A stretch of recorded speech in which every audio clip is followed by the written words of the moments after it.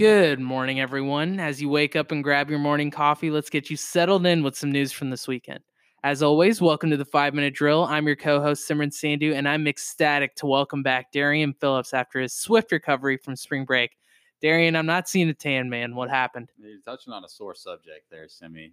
Vacation did get cut a little bit early, and the icing on the cake was waiting in line for security at the Dallas-Fort Worth airport for over 5 hours. That's insane. You know, it probably doesn't help that they're one of the 13 airports authorized by the Department of Homeland Security to screen passengers from any restricted countries like Italy for the coronavirus.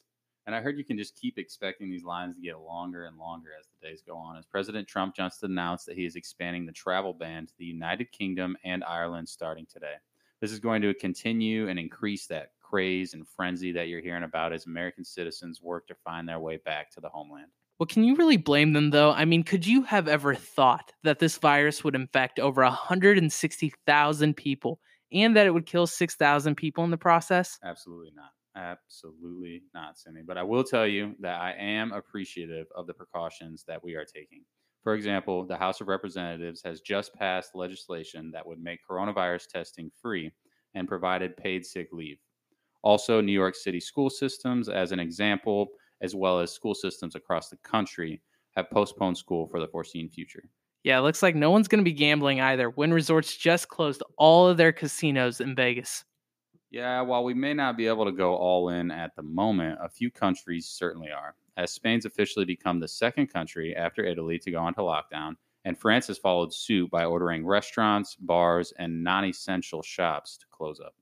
Well, you know, France said non-essential shops need to close, and I guess Starbucks took it to heart because they're closing stores or reducing hours in a lot of high-traffic areas. I'm sorry, New York and Seattle. And another quick note, box office numbers have taken a plunge as streaming services are better equipped for self-quarantining, we suppose. That makes a lot of sense. Stay indoors, people. Well, movie theaters aren't the only ones suffering. Here's a surprising statistic for you, Darian.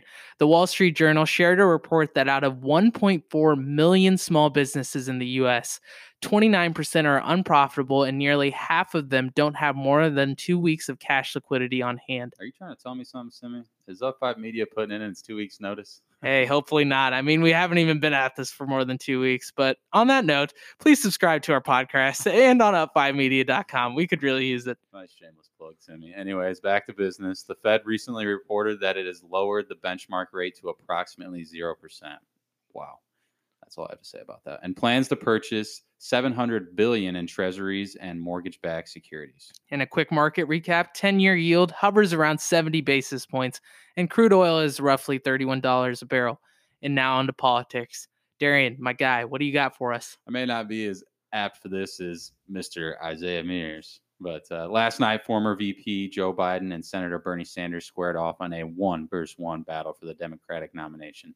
Safe to say, a variety of topics were covered, from healthcare and the coronavirus to immigration and income inequality. Well, it definitely was a good night to be Joe Biden, though. He's got a strong lead, and he just committed to having a woman vice president. But over to the sports world, the NFL Players Association has commissioned some new rules that I have for you guys to catch up on. This fall, you can expect 17 regular season games. Woohoo! More football! And a 17th will also be added to each conference. Oh, and I forgot to mention, players will no longer be suspended for marijuana use. I'm sure there's a few teams out on the West Coast that'll be happy to hear about this one. I think you're right in that one. But on that note, that's all the news we've got for you today. But before we call it quits, we've got another enduring question for you to ponder. How close do you think the U.S. is to a recession? Tweet us what you think at Up5 Media, and we will catch you bright and early Tuesday morning on our journey to redefine how you experience news.